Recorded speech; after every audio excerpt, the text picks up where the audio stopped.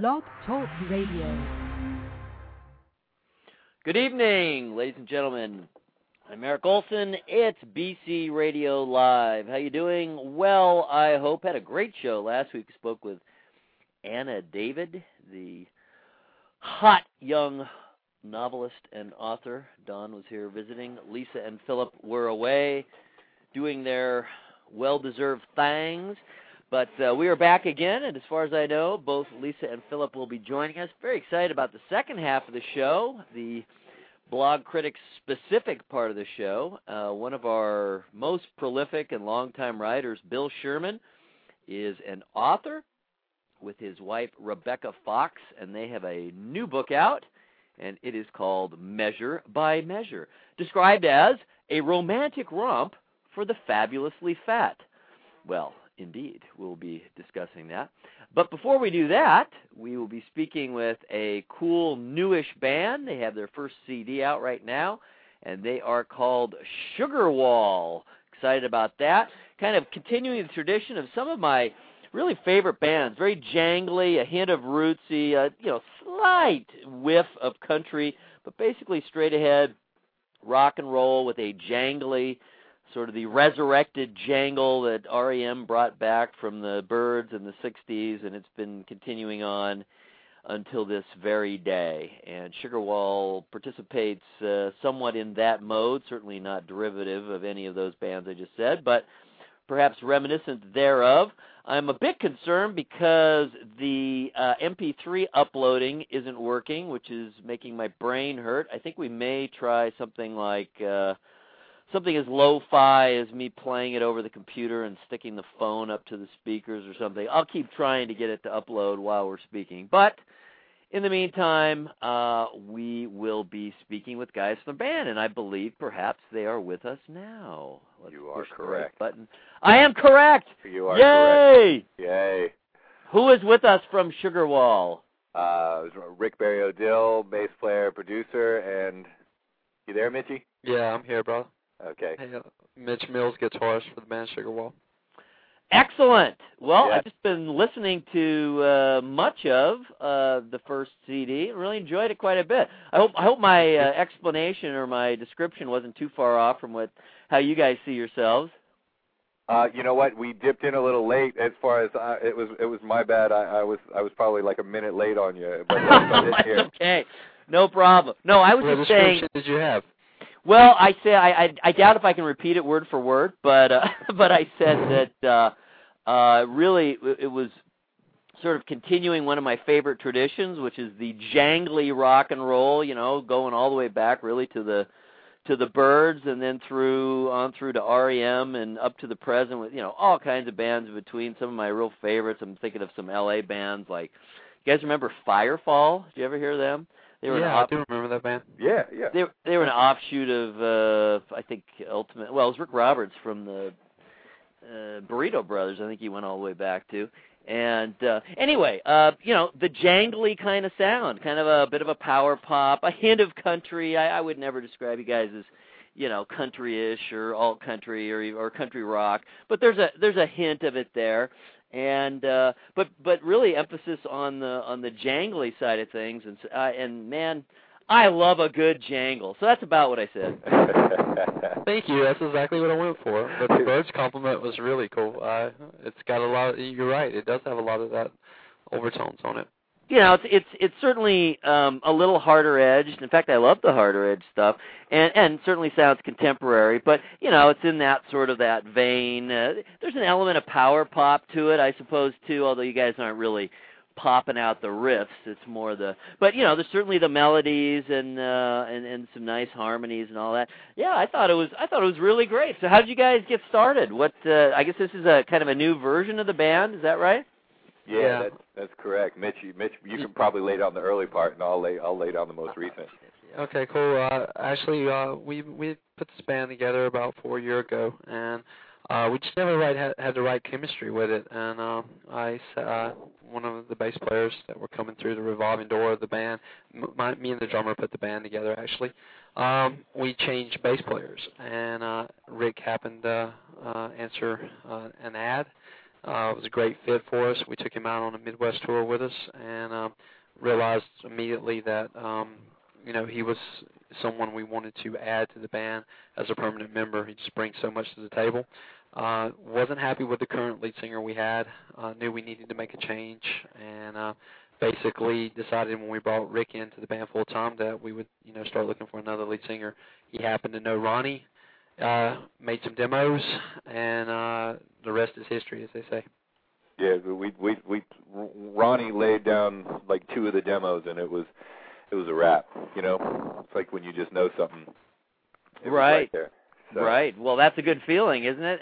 I mean, it shows you. People kind of, I think music fans who, especially those who don't really kind of dig into the nitty-gritty and the nuts and bolts of how it's done, and or spend a whole lot of time thinking about, what the steps are that ultimately lead to their favorite recordings and watching their favorite bands play live. But, you really just don't ever know. And chemistry really is an important part of things. You can have, individual people who are great at what they do, but there is, that's kind of the magic of a band. It's an entity that incorporates or encapsulates all the individuals, and there's got to be some sort of chemistry there, right? Oh, amen. Yeah, the mojo. Yeah, it's everything, and you see it countless times with bands that are successful, and then different people go off in different directions, and you realize that like Motley Crue, for example. I just finished reading the Dirt book, and that book's fantastic, and you realize they even for whatever problems they had with each other and everything, you take Vince Neil out of the equation, and it's just, say what you want about it, but it's just not the same band. It's right. all about chemistry. Yeah. Well, look at the whole Van Halen thing, right? I mean, yeah. I loved Montrose. I loved, I think they had 2 albums that Sammy Hagar was on, their first 2 albums. And sure. That was a great hard rock band. Some of my favorite hard rock riffs, and his vocals are great on that. But, man, he just never fit Van Halen as far as I'm concerned. David Lee Roth may be a clown, but, man, he was Van Halen's lead singer. And, I tried hard to like Sammy, and it just never was the same. Yeah, totally. I agree. Totally. All right. So as far as influences, it sounds like I put a lot of words in your guys' mouth. Start telling you what you sound like, but who are some of your favorites, and how do you think your sound came about? Wow, you want to take that, Rick? You want me to? You can take that with me. Well, the band, our sound came about, I think, mainly because of each individual in the band, because we all have such different, diverse influences. I mean, the drummer and I we lean more towards more of a rock type element than Rick and Ronnie. I mean, I can speak for the drummer, but I know, my influences are very similar to him. We love the Faces. We love Aerosmith, the old Aerosmith. We love the Black Crowes. We like bands like that. Those are the bands that influenced us the most to want to be able to write great songs, but also be master our instruments. Me as a guitar player, my dad was a country ace session guitarist out of Nashville, so a little country hint that you're hearing is probably from years being around him and just picking up on little things that he did. Actually, I tuned the guitars very different than probably any guitar player out there today, which, I just do something very unique, and that's where you're hearing the Bird influence. It's not that I'm playing a 360 Rickenbacker all the time. It's just the tuning of the guitars are very odd. How do you do that? But I'm curious. How do you tune it? It's different things. I sat down. There's no rhyme or reason on how I do this, but I sat down. Just close your eyes and start spinning the head there? I do. We got 2 songs. One's Goodbye and one's called Find a Way. Actually, the title track of the record, and the whole guitar is tuned to like a C sharp. Type of element. So it's basically one big C sharp. But if you look at it and you look at it how it would be tuned in a way that would be the proper way to tune the guitar, it's not there. It doesn't make any sense, any rhyme or reason. It actually boxes me in and makes me have to play a certain way. But in that being boxed in and roped in, it makes me be a little bit more unique, and you just don't hear it come around. The flavor changes things. And then when you bring Rick in, who comes from more, I'll let Rick explain to you what he comes through. Yeah, I'm Go ahead, take it, Rick. I'm actually like old. I mean, my major influences are Motown and old soul, and anything soul oriented is kind of my thing. And so, you know, what was funny is even working with Mitch on the record, you realize even going and playing live, you know, he carries 7 different guitars to play a 11-song set. You know, it's just because they're all tuned differently. So, you know, and you either need a guy, completely tuning guitars, which generally that's not, you know, you can have a guitar ready side stage for the next song. That's nothing really new, but to completely change the tuning of a guitar the way Mitch does it, in such a way to where you almost need it to be set up, you know, from a setup standpoint for that tuning. You don't just, you know, decide to do that on a whim and expect it to kind of really stay in tune. So it's right. It's a pain, is what it is. And you sure don't want to look at his fingers, do you? Yeah. When you're playing, you don't want to look at those fingers because, man, you'll get confused. Yeah. I've done very well with that.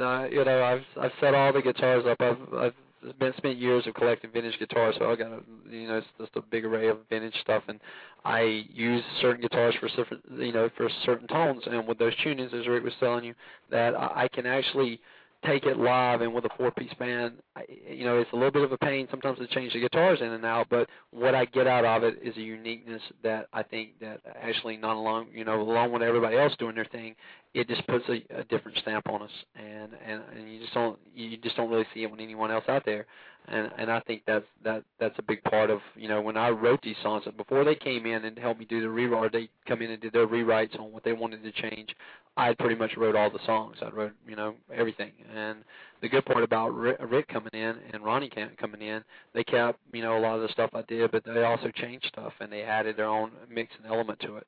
So that's why the record now is starting to really, as the band is now, it's a whole new thing. You get everybody's individual influence. If you listen to the early stuff, which I consider the demos, you just kind of get my standpoint on it. So. Why don't you name everyone in the band, please? Because I'm looking at the site, and let's tell everyone it's www.myspace.com/Sugarwall Yeah, I saw the other Sugarwall. That's not you guys. And no, it's not us.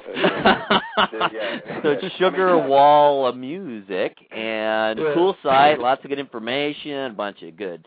You got the CD there, or the music there from Find a Way. Excellent new CD, and we got the band schedule and whatnot, or the tour schedule. But I don't see the band members listed. You guys are shy.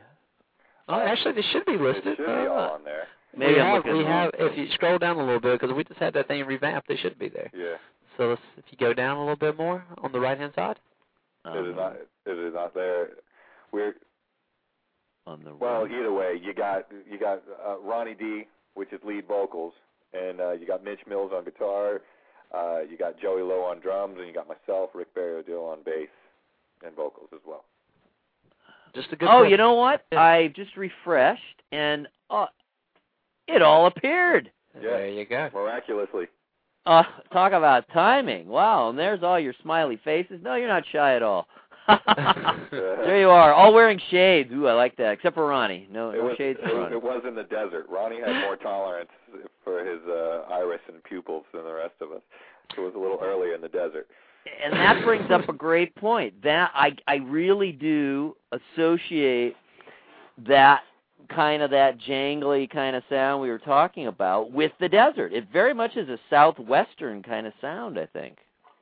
Well, the band actually originated out of, we said Los Angeles, but the formative years of this band was in Phoenix, Arizona. So I consider the teeth-cutting period Phoenix, and so it's funny that you say that. There's a lot of I love that sound, the kind of the desert sound. Of course you hear it in the Eagles, but more recent bands like a Calexico, do you know them? I love that band. They have a much more. I haven't heard those guys. They have a more of a Mexican influence, but I mean they're definitely Americans. It's Southwest. kind of a desert sound. Remember the? I don't even think they were American, but they sure simulate it well. The Mojave 3. Have you heard of them? They're the desert influence is explicit in the name. But no, you guys are those are more of a the ones I just named are probably a little more of an ambient kind of sound, and you guys are definitely more of a rock band. But I love that desert flavor, the kind of the openness and the dry air. And man, I'm a desert rat living in Cleveland, Ohio. Wow. I'm the biggest Indian fan living, so that's cool. Oh boy, well then you haven't been happy lately. But I am an Indian fan. Oh man, lately it's just been all those losses by the bullpen. Oh my God, it's killing my soul. I didn't mean to get on that. But it's okay. I feel the same way you feel. Killing my soul. Well, let's talk about the dates. Looks like you got something coming up starting in August. Do you have anything between now and then? We've got video shoots, so we'll go ahead, Ricky. Yeah, no, we're shooting this week. We're shooting 2 videos, so we're getting those done, and we're actually in between now and then is just getting the videos and then getting ready for a big, putting together a long fall tour run. We do have showcase for an agency. Actually, we may be doing work with. Actually, they're the booking of this tour. We're going out there to play for them. In personally. Yeah, in Nashville. Hopefully, we're going to lock that up by the end of the year. They're called Buddy Lee Attractions, and hopefully they'll be taking over as their booking agency. Well, I love Nashville. We were just there, I don't know, was it 3 weeks ago? 2-3 weeks ago, we drove down from Cleveland. It's a farther drive than I realized. But, yeah, we had a great time. We went to all the bars, and, women are dancing on top of the bars, drunk out of their minds at noon. As they should be. Yeah, man, this is my kind of town. As they should be, yeah. Dancing on the bars we at seem noon. to want to get there. Hey, I can't believe it because, man, I am not the techie, but I was able to finally get these recalcitrant MP3s to load. So let's check out Better Days by Sugarwall. Let's see. Hope it works now that I said it will. Oh, now you're messing with me. Who, me? Don't do that. Let's try it one more time here. Was it me or was it? No, it's me. It's the first I couldn't get them to upload. Now they are uploaded. They claim to be uploaded, but they're not letting me play. All right, let's try this. This will be very lo-fi, but let me simply play an MP3. Because I got the MP3s, that's what I'm listening to. Let's check out Video Star, and that means I got to turn off the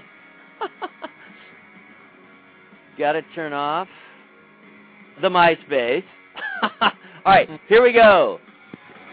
Every day on the train, out of my station, and I watch you walk your fine red light. And I think I know you, maybe from somewhere. Must be that website. Yeah, you can't hide. This is Video Star, by the way. Yeah. In summer sunshine, maybe in the fall when I see the full moon. Just trying to find my place like we all have to do. I wanna be your conversation. I wanna be your destination. Feel me, my video star.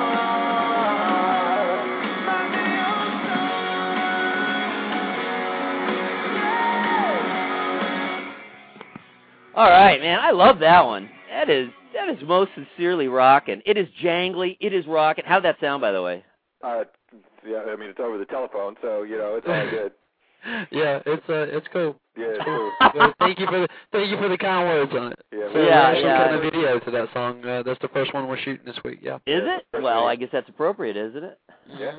It's funny that you chose that one. Thank you for the plug. Well, I'm tuned in with the infinite, I guess, is what it is, because All right, let's see now. One more time. Let me see if I can get it to really appear.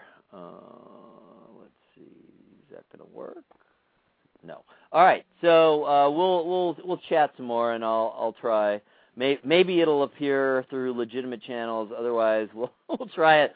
We'll try another one over the phone one more time, I guess, just to give people a sense of it. Obviously, hopefully anyway, they know that this is about as lo-fi as it gets. But I think it's important to give people a sense. I mean, I'm sitting here, kind of blabbing away trying to explain what it sounds like, but I think a picture is worth 1,000 words, so to speak. But yeah, I think that, and the production's really good. So that was you, right? Yes, sir. Now, do you have production background, or was this new, or have you worked with other material, or how did that come about?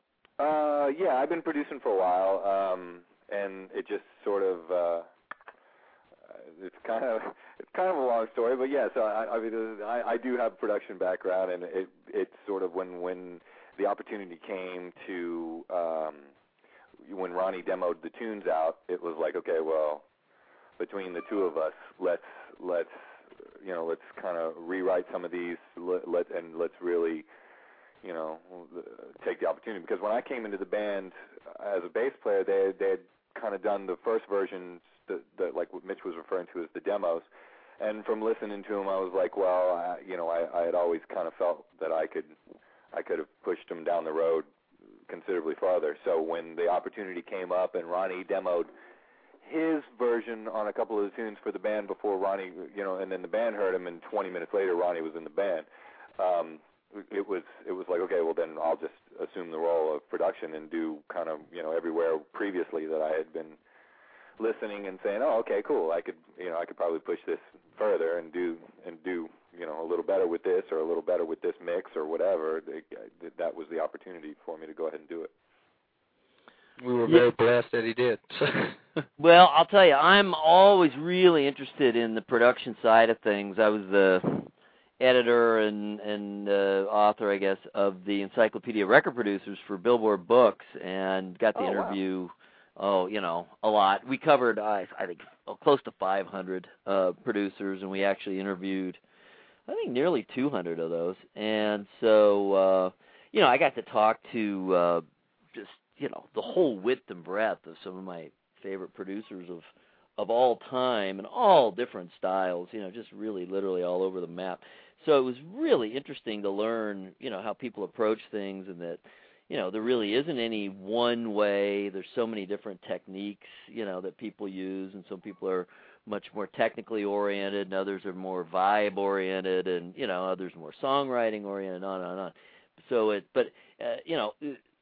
I think to this day, when the book came out 10 years ago, we hoped the time was right for producers to kind of get the recognition that say movie directors have got, over the last 20, 30 years, whatever it's been since people really started paying more attention to that, to the directors versus just the people on the screen. And, we had hoped that the time was right for music fans to, reach a similar level of awareness and interest in producers, and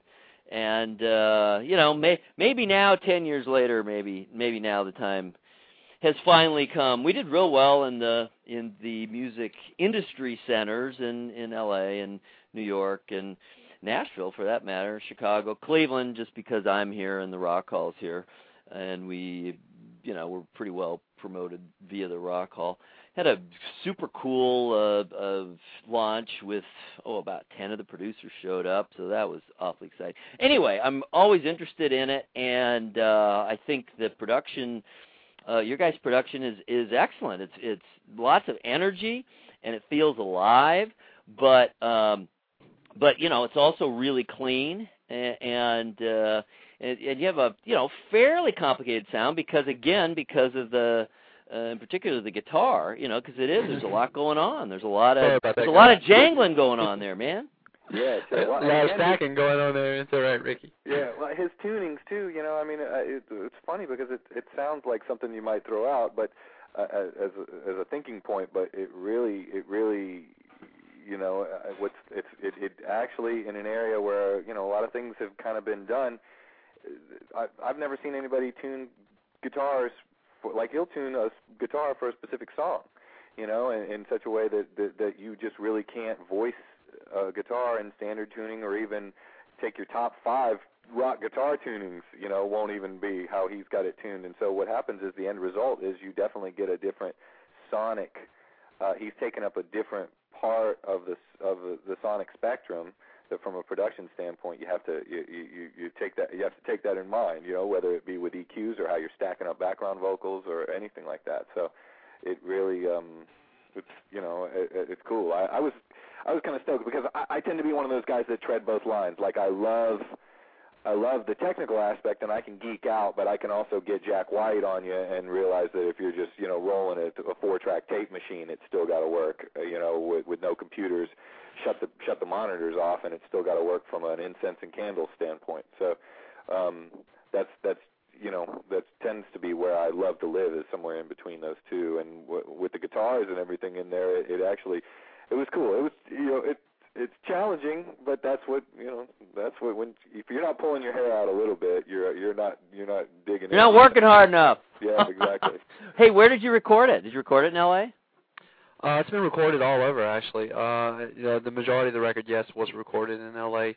The president of the label's no longer there. They were through Universal. Sarah J Records, Ian Faith is one of my best friends, and he was nice enough to let me cut majority of all the guitar and bass things there when no one was in. They had their own in-house studio, so during Christmas time, they shut down for like 3 weeks, and he gave me the studio, so I got to go in and do all the guitars and bass there. But we'd already done the drums, in L.A. Awesome Audio. We cut in their drum room, so we had the drums there, and vocals. Actually, Ronnie did the vocals in Florida. So yeah, between him and I, kibitzing back and forth over the internet and sending files back and forth over the internet from Florida, Ronnie cut the vocals here, and then when he was, he cut a majority of them in Florida, and then some of the last versions of the songs were cut when Ronnie was here for the photo shoot for the record and for the internet stuff and everything.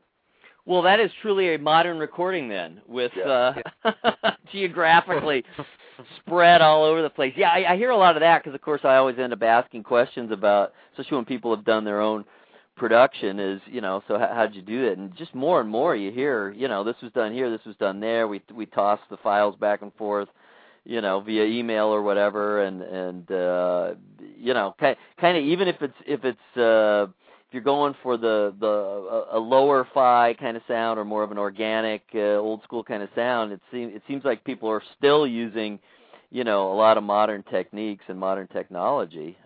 I mean, why not, really, right? Yeah, it makes sense. I write for Recording Magazine, and in the July issue, I actually did. There's an article in there, a feature article about how Ronnie and I did this record from 3,000 miles apart, and it's interesting because, you know, it's not even with things such as, you know, like you used to have to FTP it, which kind of could be a pain in the ass. Yeah, a lot more effort. Yeah, or you used to have to send DVDs through the mail and things like that, and that's not even the case anymore. A lot of times I'd call in changes before I'd go to bed at 2 o'clock or 3 o'clock in the morning West Coast time, and then by the time I'd wake up, I'd have changes in my inbox by Ronnie. So what I would do is I'd phone in melodies. I'd either sing into his answering machine, or I'd give him, you know, I'd play the melody on the piano and give him the tweaks that I'd want to make or my ideas, and he would, you know, inevitably I'd wake up and I'd have something in my inbox the next day, and it just really, it made things, it's out of convenience. That was it's like you work with you play the hand that you're dealt, and it worked out great. Yeah. Wow. Well, I mean, I asked the right guys the production questions. I'm glad we got into that. As usual, the time goes way, way, way too quickly. Really want to thank you guys for calling in. Very interesting. Love the CD. The band is Sugarwall, and where is it available? It's available on your site, right? I assume. What's that? The CD's available from your site, I assume? Correct. Yeah, you can get it on iTunes. All you got to do is just go to iTunes, search for Sugarwall, or sugarwallband.com will take you to our MySpace site currently. But You can also access, the Facebook site. You can get the disc off of. You can get it off of our Reverb Nation site, which the player on Reverb Nation is actually fantastic. So even if you just want to listen to the music in all its glory, it's a much better player than the MySpace player, and the Reverb Nation player, it's free, and you can listen to the whole record before you buy it. It's all there. It's reverbnation.com/Sugarwall. Wow. Well, you guys are dialed in, that's for sure. And not to emphasize the MySpace, I'm just happen to be looking at it is all and seeing the dates and that kind of thing. Going to let everyone know you're going out on tour. It looks like beginning October 18th, San Diego, Redondo Beach, my old hometown, L.A., San Luis Obispo, San Jose, Portland, Seattle, Boise, Carson City, Nevada, and that's just through August. So it looks like you're going to be real busy. If people want to, they can go to the Reverb Nation site. They can certainly check things out on myspace.com/sugarwallmusic. All kinds of pictures of the band, hear the music, get the information on the touring and whatnot. Really enjoyed talking with you guys. Wish you the best. Like I said, you kind of are working in one of my favorite styles, that jangly, ultimately neo-Birdsian kind of sound, but updated certainly for the OOs. God, we're almost to the what are we going to call it when it gets to 10? What is it next year? To the dimes. Yeah, the dimes. I like that. It sounds kind of like dangerous and druggy and stuff. All right, well, thanks, guys. Really enjoyed it and really liked the music a lot and wish you nothing but the best. Hey, thanks for the love. Appreciate it, man. Okay, bye-bye. Bye. All right, see ya.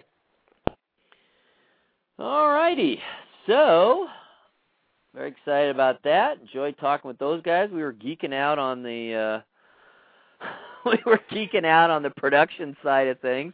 I always think I'm the one who's going to, have all the terminology down, and, man, they blew me away. So that was cool. We had Rick Barrio-Dill, bass player, vocalist, and producer, and we had Mitch Mills, guitarist of Sugarwall. All right, well, let's bring in Philip Wynn, Lisa McKay, and very excited to be talking with Bill and Rebecca about their new book. Who's here? I'm here. Yay, Lisa! We missed you. And Philip is here. And Philip is here. Let's see. I got another call coming in. Is that Bill and Hello or there. Rebecca? Both of us, yep. And please just call me Becky. Becky. Hi. Becky and Bill. B&B. How are you guys? We're okay. Actually, we're thinking of getting a bed and breakfast, so it'd be in B&B's B&B. Oh, how redundantly awesome would that be? Hey, I'm excited about this book. By the way, Bill, has anyone picked this up to review it yet for Blog Critics? Just as of yesterday, I saw one of the writers has taken it. All right, excellent. Well, we should let everyone know that Bill Sherman has been writing prolifically and extraordinarily well for Blog Critics for a long, long time. I know you had a break in there. You were changing jobs and doing this and doing that. In the meantime, I know you guys moved from Illinois to Arizona, and I think, have you been in the same place in Arizona, or did you move within Arizona? No, we're still in the same desert nowhere town. But it's a very nice nowhere town because about 100 yards behind us is a wonderful natural hot mineral spring that we can visit anytime we want. Wow. Well, that is cool. I am an aficionado of hot water on my body. Hey, Eric, you mentioned that Bill has been writing for a long time, but I'm not sure that quite covers it. Bill actually wrote his first article. Yes, go ahead. Sorry. He wrote his first article August 16, 2002. That is 4 days after we launched the site. Virtually day one. Yeah, that's amazing. That is amazing. And I also left off, because I interrupted myself like I always do, that Bill is our comics editor as well. And he really has he's carved out a real niche there. It's a lot of the stuff Bill does happens to be stuff I really like, especially on the music end. I like comics. I mean, I look at things. I do read. Being in Cleveland here, I gotta keep up with Harvey Pekar, of course. So I read his stuff, And, I do look around, although I'm not nearly the aficionado or don't have the expertise that Bill has of all the various forms. I know he's into manga and whatnot as well. But I'm on the music side, power pop, and that's easy to name, but I have in my brain a fairly well-defined parameters that Bill covers. Some of it's harder to describe, I suppose. But how would you describe the parameters of what you cover? But it's pretty much always something I like. Well, that's it. Always something Eric likes. Well, okay, good. Let's keep it that way. He knows who he's supposed to butter up. And let's keep it that way. No, I thought of you, Bill. I just got a package in the mail today, and what company is it? Concord, who has kind of absorbed all these other labels, Telarc and Stax and the Creedence label, the Fantasy, and on and on. They just had a huge sale of SACDs, and I mean, you don't find SACDs, the super audio things, for all that cheap. Well, they had hundreds of them for $5.98. I mean, come on, it's new. And I got the combined Big Star #1 record and Radio City on SACD stereo, and it just came in the mail today. You might want to pass them along to us. He would be very, very kind if you do. I know. Well, I don't know if they're still having the same sale, but go check out the site. It's really, as far as, I don't buy from very many label sites. I mean, I don't buy that much anyway, but, I get some stuff, if there's some super duper sale, like gold box type stuff at Amazon. But this label, they really have a good site, and being that they've absorbed so many other labels, there really is. I mean, it's mostly jazz, but certainly not only. There's a lot of blues, and then a interesting cross section, kind of almost seems random cross section of rock. Of course, they have Creedence and all, but they do have the Big Star. But yeah, go check it out, because I'm not sure if the sale's still going on or not. But I mean, if you can find SACDs, and of course they play on, these are all hybrids, so they all play on regular CD players too. But I mean, anything new for $5.98, I mean, you can't beat that. No, you're right. So I'm just letting you know. All right, so tell us about the book. I'm actually looking at the page on the Pearl Song Press for Measure by Measure by Rebecca Fox and William Sherman. William, your middle name isn't Tecumseh, is it? Robert. Thank goodness.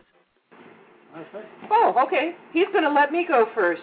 In 1996, Bill and I started writing what was a romantic serial on Dimensions Online magazine.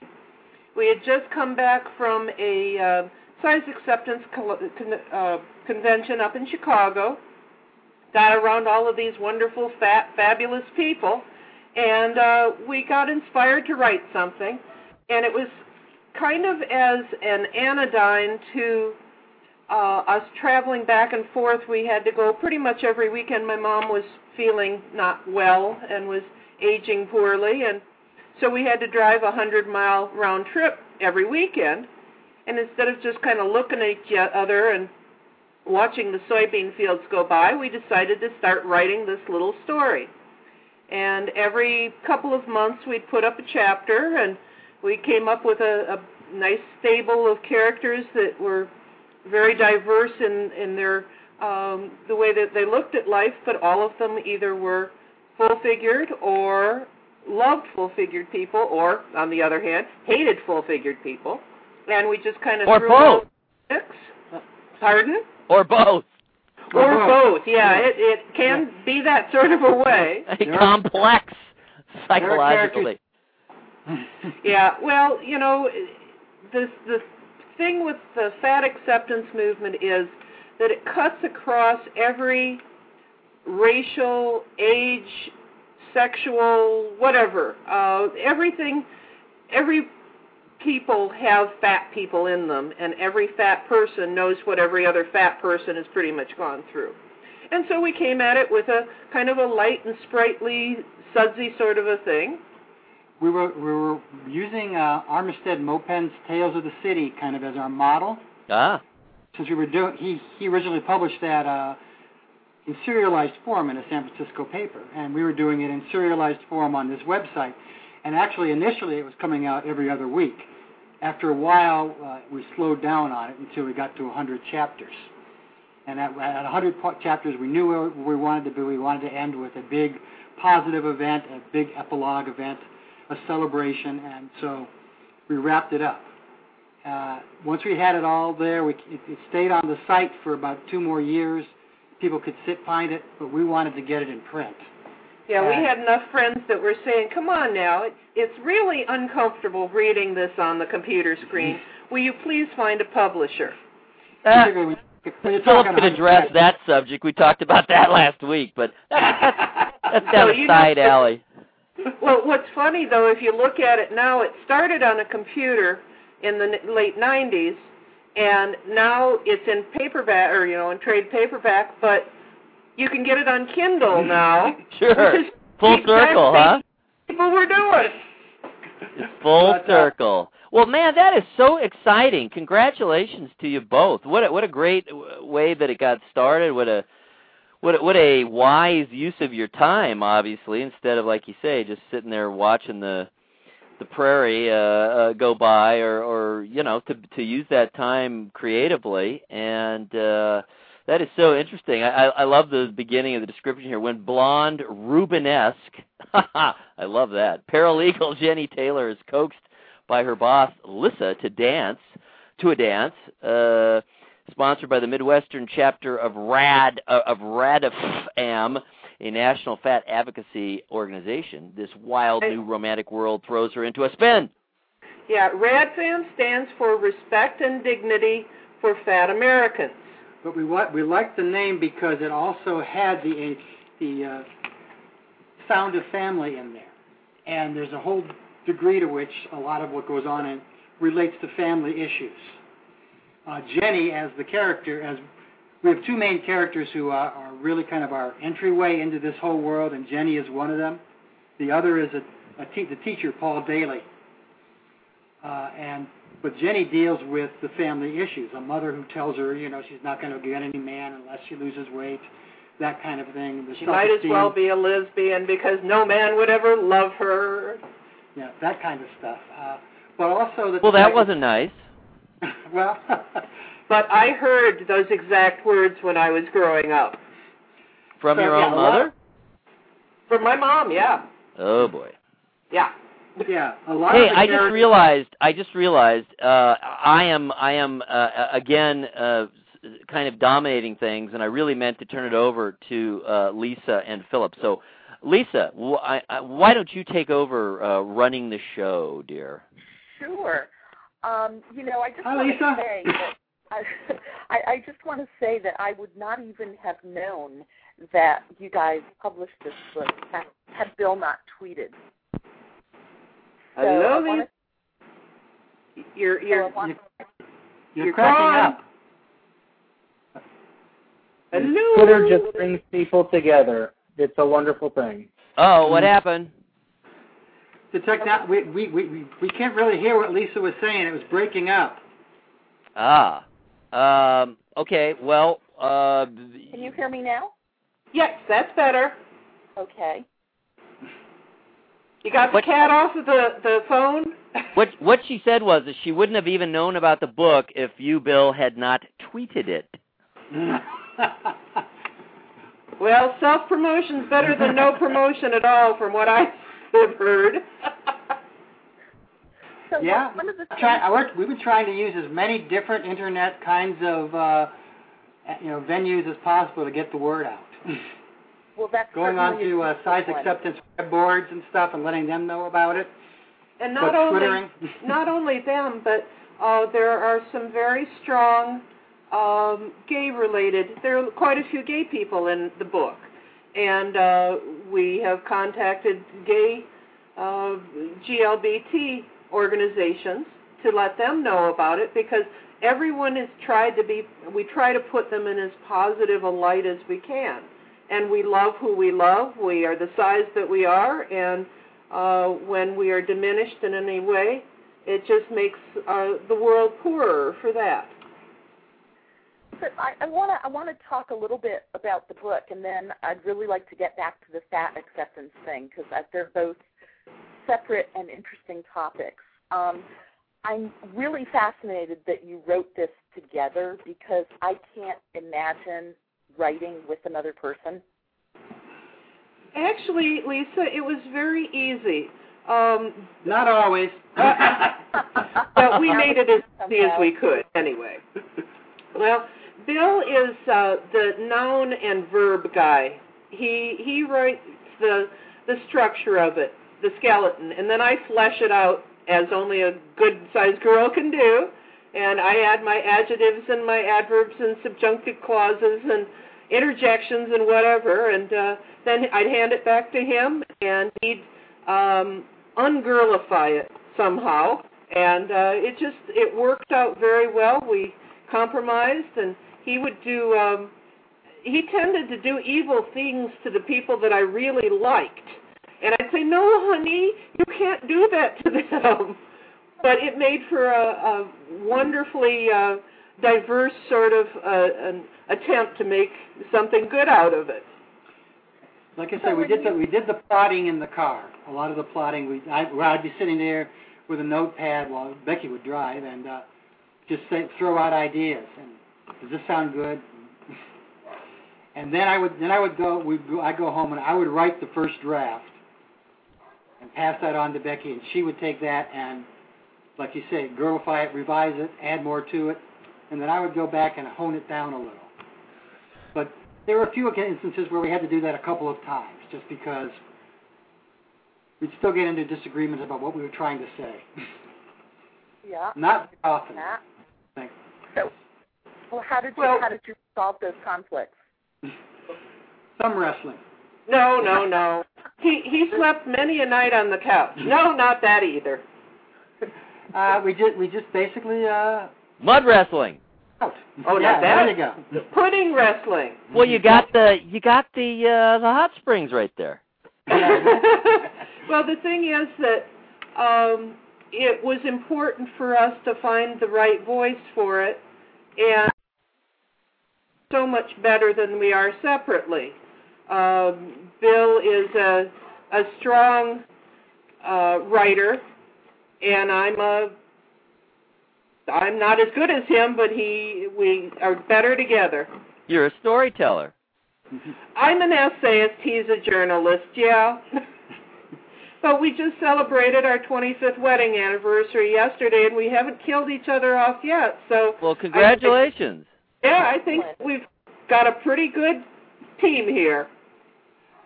Occasionally, though, it's hard, and any kind of writing where you have to, as Hemingway said, murder your darlings, and we occasionally killed each other's darlings.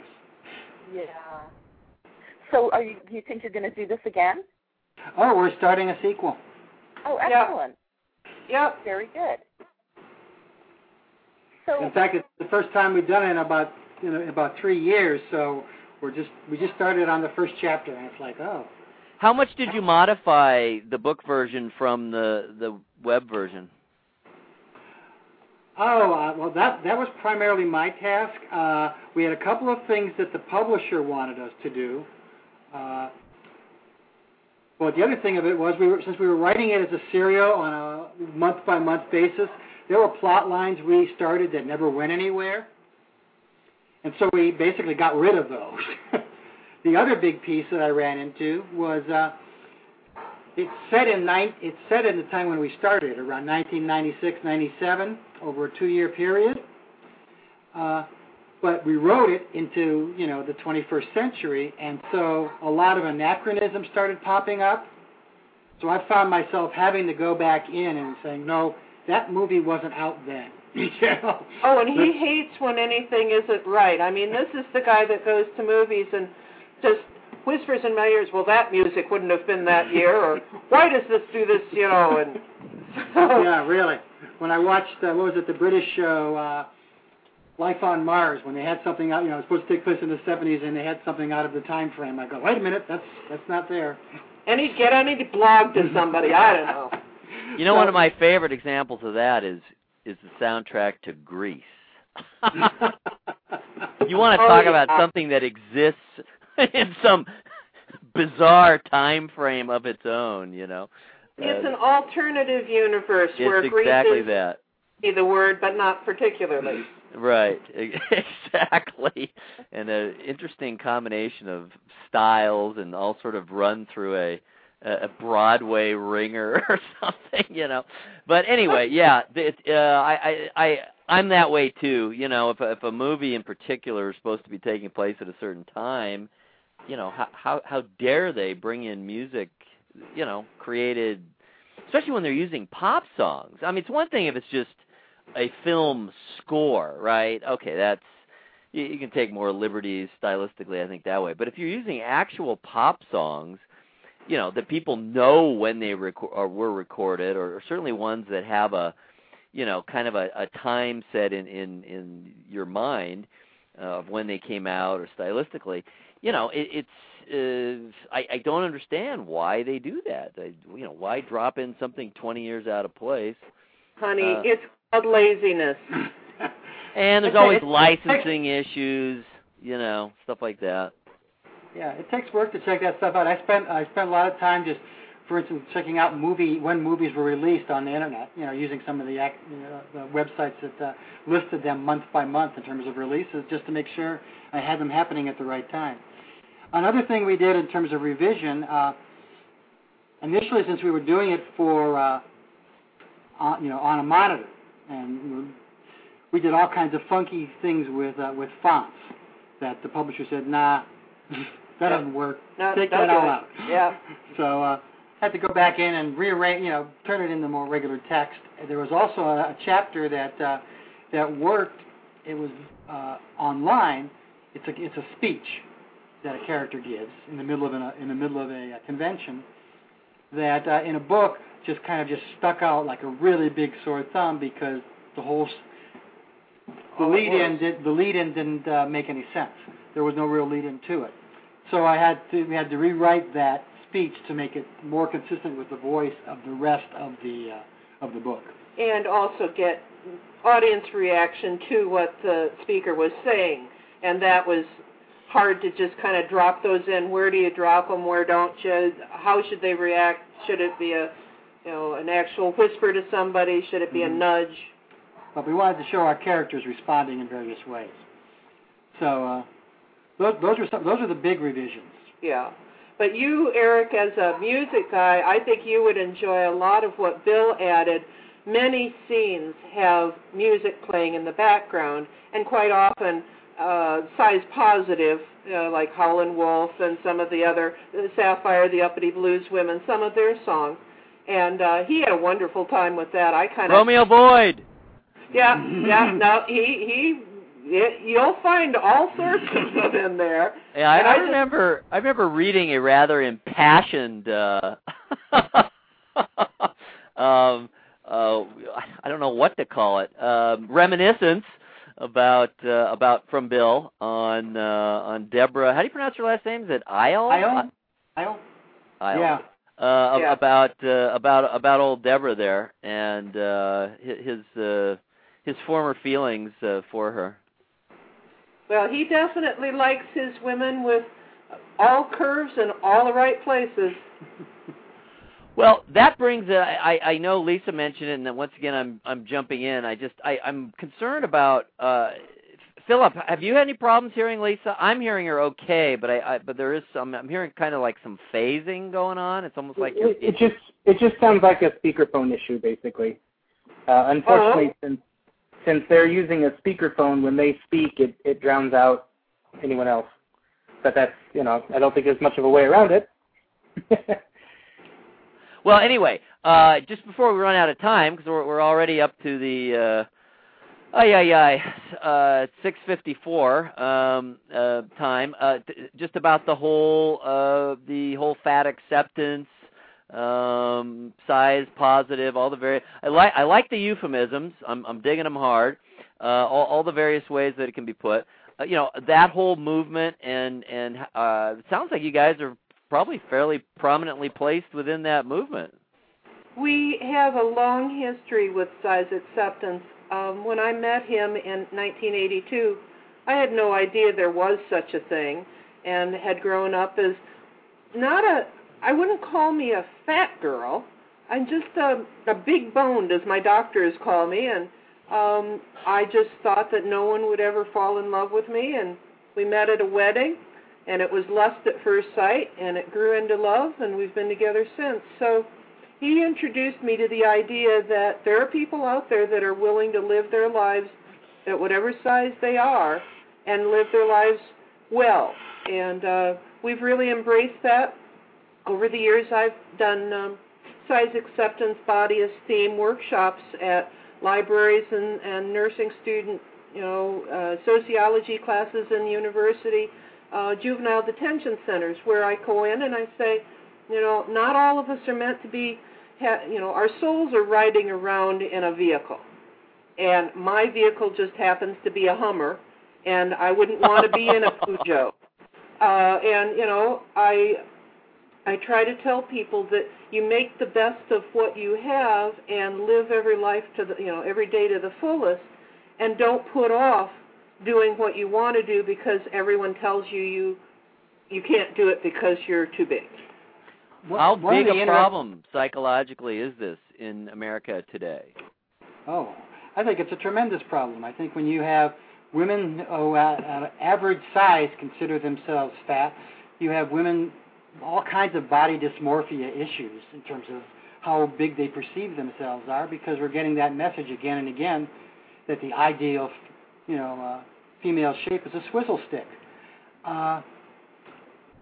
One of the other things about the size acceptance movement that really attracted us in terms of this book even too is that it is one of the few political movements that's also a very strong social movement, in that there are people who advocate for size-related issues, for things like airlines trying to charge 2 tickets for people. Adoptive parents not being able to adopt children because they're perceived as not being able to do the job. Because they're, quote, too fat. But there's also a big social dynamic, and that's part of the book. The movement has largely funded itself on things like dances and events, social events that bring people together. For a lot of large people, the size acceptance movement is the place they end up meeting the people they fall in love with. So it has two prongs there, the political and the social. And we wanted to look at both parts of that in the story. The social is about where the fun stuff comes in. But the activism is the hard work and trying to move forward so future generations don't grow up hating themselves. So there's references to that within the book, although, like I say, the focus is on the romance, the entanglements, the betrayals, the soapy stuff. But it's still there. It's still part of the whole story. Do you find with a lot of people that because of this social pressure that the problems that they have psychologically with the social pressure about their size, in fact, leads to them being even bigger? Is that a fairly common thing? Yes, it does. The other piece of that is the phenomenon of people dieting themselves up to larger sizes. We know, Well, that's perverse. Well, but it happens because we know that a lot of times when people diet, their body sees itself as going into starvation mode. And what it does when it does that is it starts to preserve. And so as soon as they go off of the diet, their capacity to gain weight increases. So they end up dieting themselves fatter. Yeah, it pisses off all those little fat cells we already have, and they say, give me more. Aye.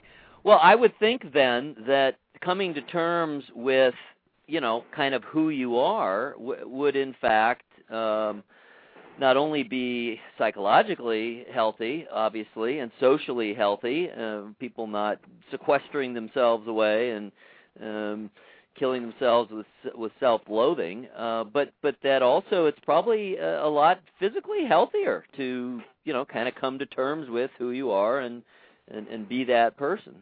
As long as you're working on living healthily by exercising, eating appropriately, by doing good things for yourself, that's a lot better than getting into that weird spiral of fad diet, go off the fad diet, go on new fad diet. Yeah, everyone has known that girl usually who has gone on some sort of a extreme diet, and yet she goes and eats a pizza on the weekend and hates herself, until she starts on the diet again, either with drugs or any of the various other ways to do it. And 95% of all diets, in quotations, fail within 2 years. And most of them gain more back. And so it's just, I have stayed the same weight for the last 25 years, just because that's where my body's comfortable. I stopped dieting. And that's when you just come to the realization that I'm as good as I'm going to get, and I'm going to just go out there and accomplish what I can, and the rest of the people that say that I'm not worth it, be damned. Well, the other thing that I've heard a lot about is that, fairly extreme and certainly quick weight loss or weight gain is unhealthy in and of itself. So simply the fact that you've stayed about the same weight for that long is surely a good sign, and is probably a lot healthier than having gone up and down over that period of time. Well, it's all this good loving I'm getting from my sweetie. Lisa, once again, I apologize for interrupting. We are at 7:01. We can certainly go on a bit longer. Lisa or Philip, do you have any more questions or anything you want to discuss? I was really happy to hear you talk a little bit about the health aspects of it, because I think one of the criticisms that gets leveled at the movement is that you're basically encouraging people not to be healthy. And I think that's, from what I've read and from what you guys are talking about, that's really kind of an unfair criticism. Am I right? Yeah, we believe that.